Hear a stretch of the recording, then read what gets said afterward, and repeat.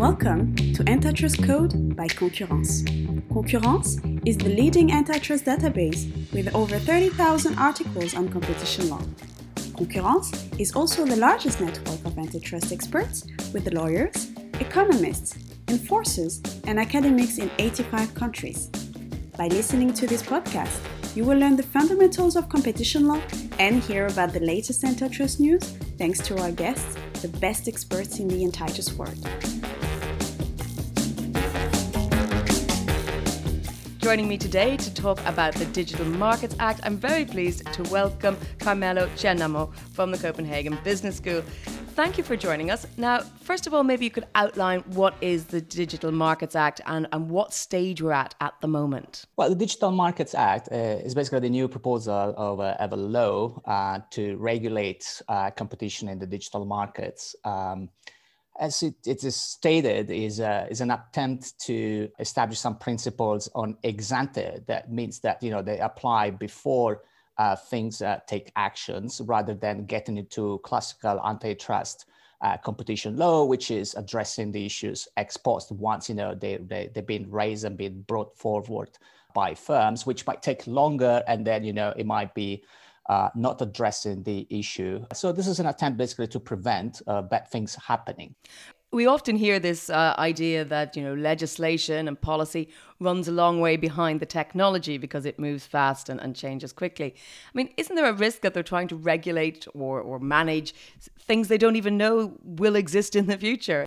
I very much think this might be the problem. Of course, when you establish some strict rules, right, bans like the DMA is trying to do, there is always a trade-off. So the intention here is now to block some of the things that might be problematic and that have been seen in the current state of affairs.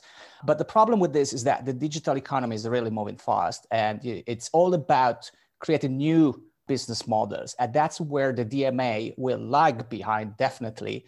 In the future. In fact, what is my personal concern is that the kind of rules that are imposed right now in the current draft of the DMA will actually trigger changes in the business model of the firms, both the ones that are running the platforms and those that will be using the platforms as a consequence of those obligations, as a way, as a scapegoat, if you want. Well, just to set the foundations.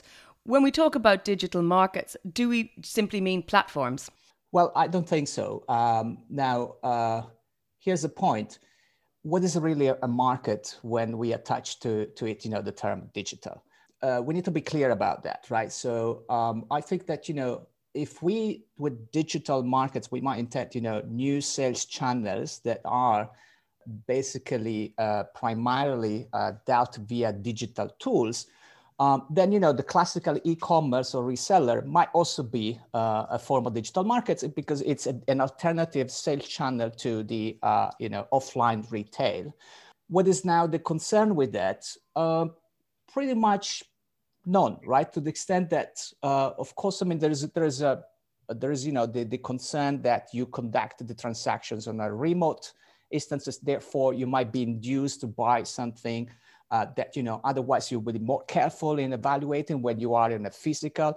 There is the counterfeit issue. So there are some issues, right? I mean, when you buy from a reseller online compared to the physical store, those needs to be taken into account. But there is not much a change in the nature of competition, and therefore the current sort of competition law is good enough to deal with this. Now, the concern with platform-based digital markets is that they change the dynamics. They are completely different. And so the current antitrust law, this is the argument, and I'm also inclined to actually subscribe with that, is that is not sufficient, because there are new issues coming up, and these new issues are related to the central role that the firms governing the platforms may have in directing some of the transactions to one area instead of another, and this is the primary concern that is on the foundation also of the DMA.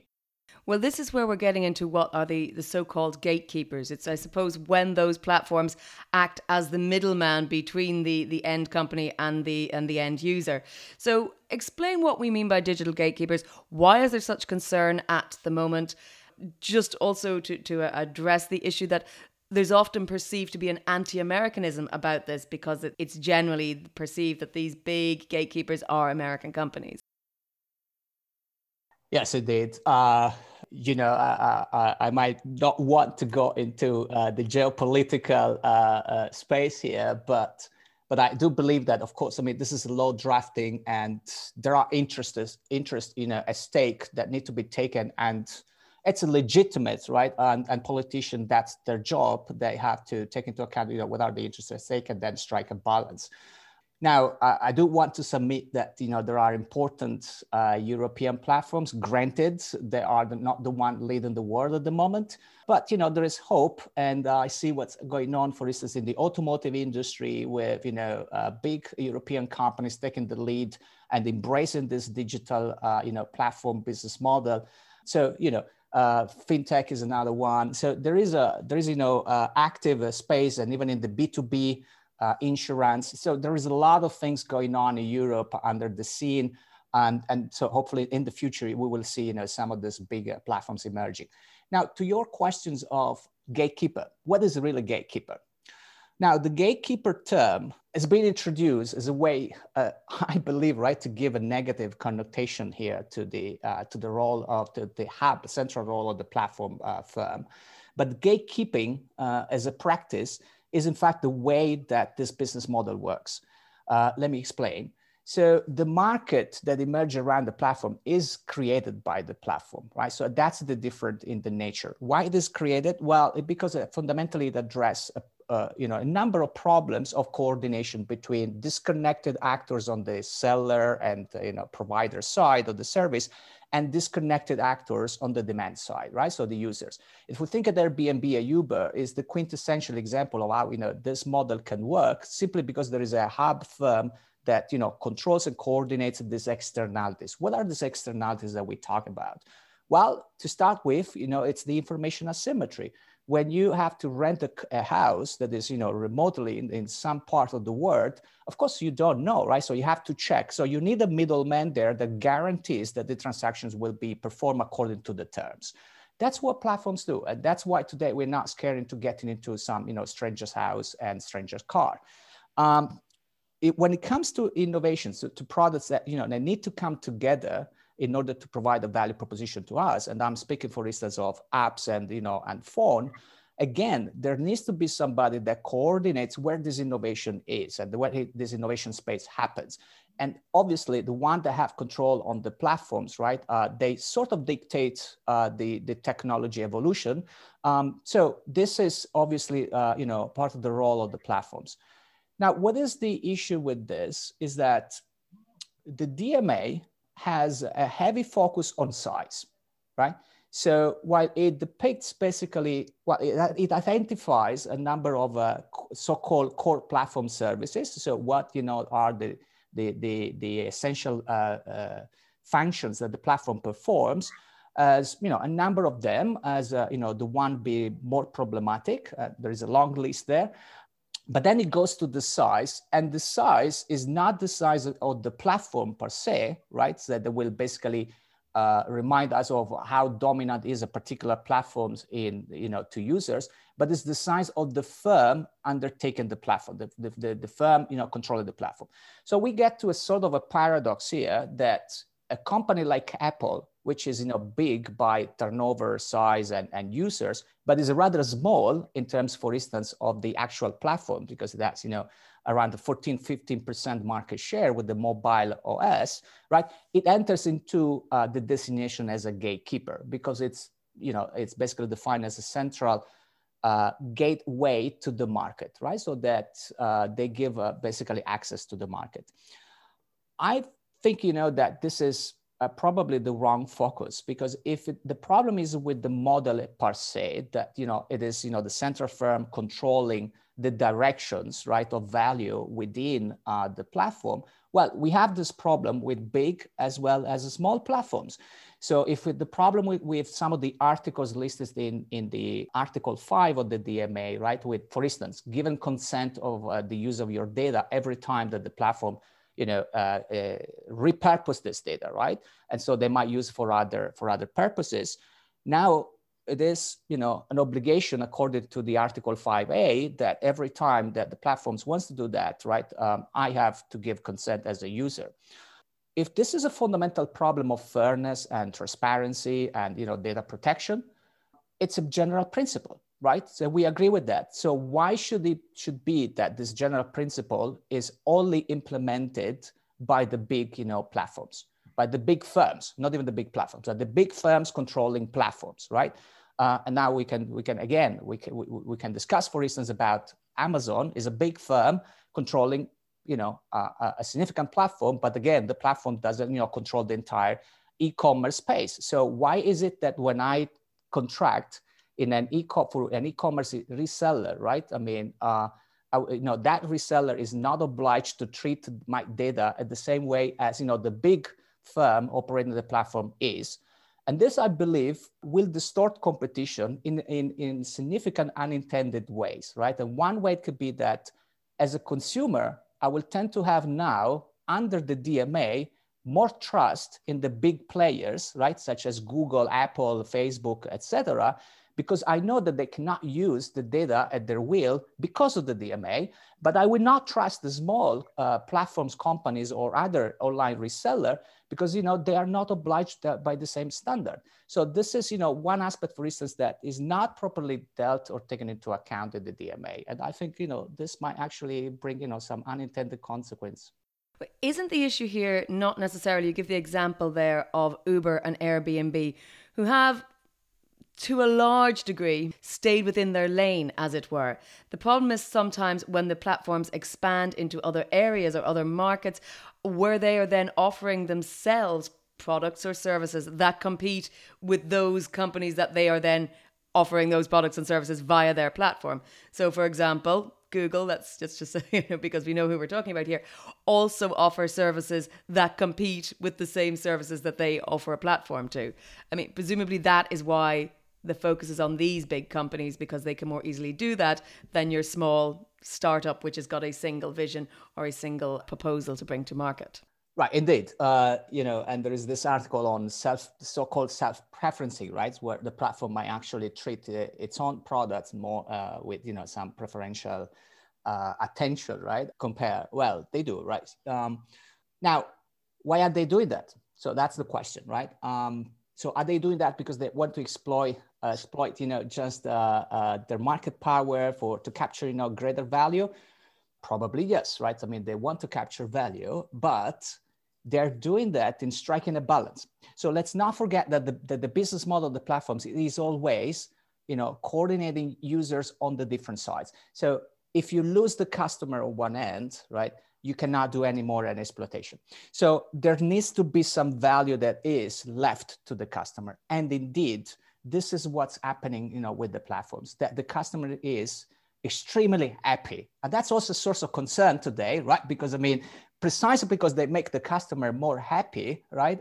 The problem is that, yes, but, the other business user might be hurt from that, and the customer might end up being happy. So what is fairness at the end of the day, right? We need to bring this into the picture. We need to strike a balance between the different interests at stake here, between the consumers on one hand and the business provider on the other hand. Now, in traditional competition, antitrust law, it will be the consumer, the one to be, the center as an object, right? So the final end. And therefore, anytime that you enhance value for the consumer, we will say, well, there is, not much of a problem in there because there are so-called efficiency gains. Now, when you bring in a product, the platform itself, right, there is some differentiation. So they bring basically competition on the pressure in the platform itself. And usually they go after the products that they have, high profitability, right? Where there is, scope to squeeze some of those, extra margins in there and provide, more value to the customer. That basically what's happening, particularly with the reseller or marketplaces platforms. And therefore, there is also this efficiency gains to be taken into account. Now, the problem is not with the dual mode if they sell, right, the products, because that is positive. It stimulates, competition and differentiation within the platform. But the problem is when the platforms use its own, right, regulating power of the market to steer attention only to its own products, right, at the expense of other choices, right? So it needs to be properly displayed that there are other choices there, so that this needs to be treated equally, right? So this is where the focus should be, not on banning the ability of the platform to offer its own products. And this is particularly true and important when we speak of platforms that, you know, have innovation or complementary innovation as their center core, like for instance, the mobile apps and softwares and others, because in that case, putting, you know, their own product is a way, again, to coordinate the market, is a way to attract, in fact, developers to that area and consumers to that area, because it's probably a signal by the platform that that's where the investment of the technology is. That's where, you know, they want to take, you know, the next technology evolution. Just to mention, you know, every time that Apple comes with a new update of the operating system, there are, of course, new features that gets into the phone. And those new features are intended to, you know, lead the new technological trajectory as a way for Apple to redirect the innovation incentives and focus to that area. Is also a way to put their own products to showcase, some of these elements and features, and stop other areas where, you know, if you have another yet app, you know, a copycat app, it won't add much value. So they want basically to stop, you know, developers to invest in that area and redirect, you know, their focus towards what they think is a more valuable, direction. Well, let's talk about the other laws that sort of dovetail, if you like, with the Digital Markets Act. I mean, we've also got a Digital Services Act being proposed, and there is, of course, the General Data Protection Regulation, which also governs the large data sets and which has already been in place for 3 years just recently. You talk a little bit about unintended consequences, and this is something we hear with relation to the GDPR quite a lot. Obviously, that's not a competition area, that's more about consumer protection and fundamental rights. But do you think that is down to poor enforcement or poor levels of enforcement or sort of non-horizontal enforcement across different countries? I do believe we have, you know, a huge problem in this. The problem, so there are 3 levels of problems. The first problem is what you just mentioned. There is a lack of coordination at the international level. Now, this brings basically or pushes some countries or to sort of competition on what should be, you know, fundamental and agreement upon, you know, fundamental principles, right, and rights that we have. We should converge on this. We should avoid, you know, undermining each other's rights, right, and principle of civilization and democracy, on the basis basically of cheap, you know, competition on who gets, you know, a more business-friendly environment, you know, for these companies. And now, you know, when it comes to some of this discussion, you hear the proponents, right, and the that fundamentally, you know, that they're right, and that I agree that this is right a statement of a principle. We need to protect, you know, our rights. We need to protect democracy, et cetera, et cetera. And then there are others, right, and will basically come and say, yes, but then, you know, Europe will become even more insignificant compared to China and the US, where, you know, this is another problem. Companies will find basically a good business environment, and investors will then, you know, bring their money there. I agree. I mean, that's what is going to happen. You know, money follows returns, and the returns are higher when, you know, firms are allowed to experiment more and do more with it. Is this now good of enough a reason for Europe, right, to give up, right, on this rights protection, on establishing principles? I don't think so. I think to the contrary, that Europe has, you know, might have a role, if any, between the two in reestablishing what democracy is or should be and what the principles are. Now, so on the principle level, I completely agree, right? And this is a fight, and we need to keep with the fight. Now, again, if we don't coordinate, if we don't bring this fight, and then if we don't, you know, bring the other superpowers to converge on this principle, we will have a business problem.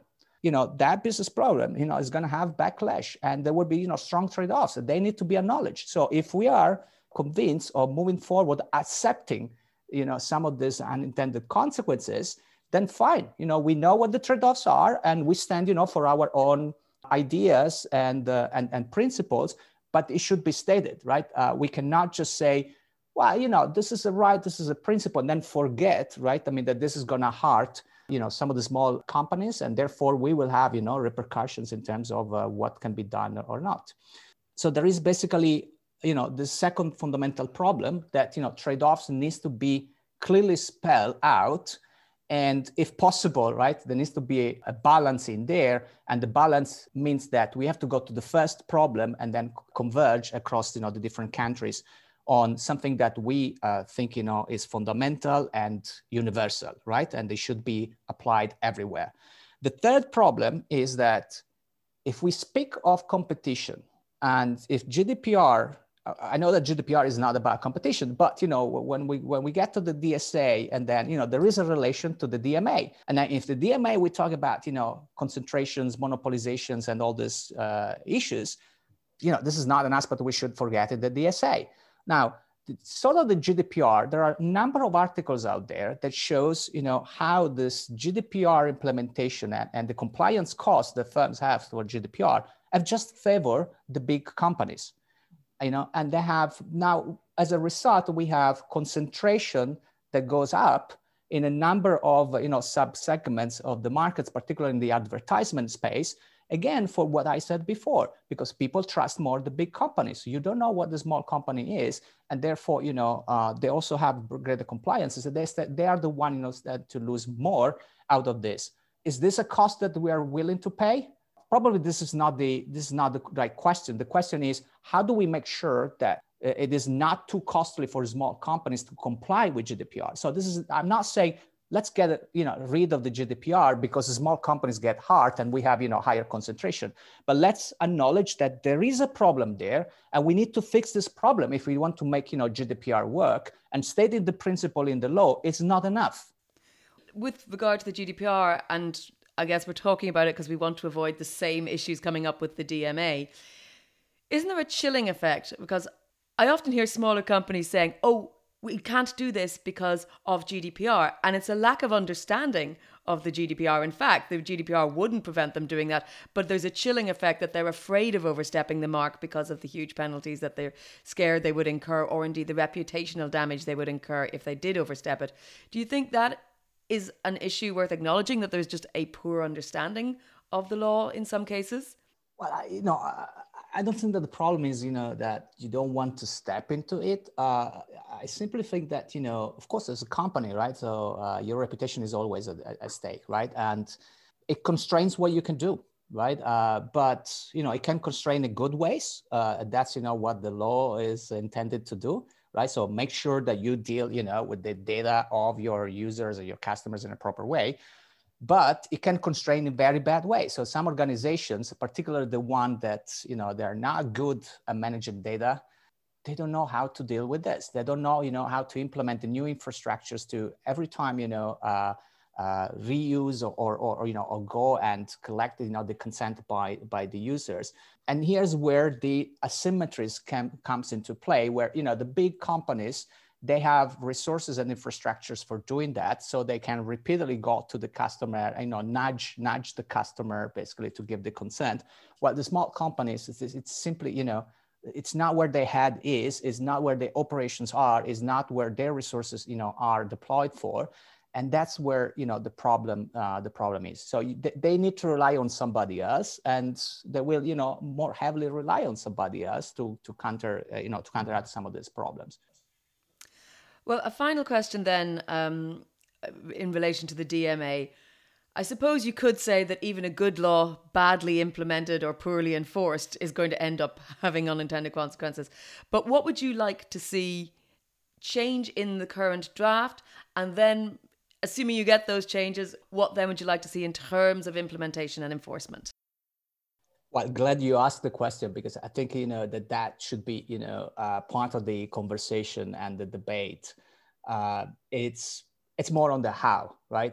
We are now at the stage where, we're discussing or debating, should we or whether, but it's on the how, right?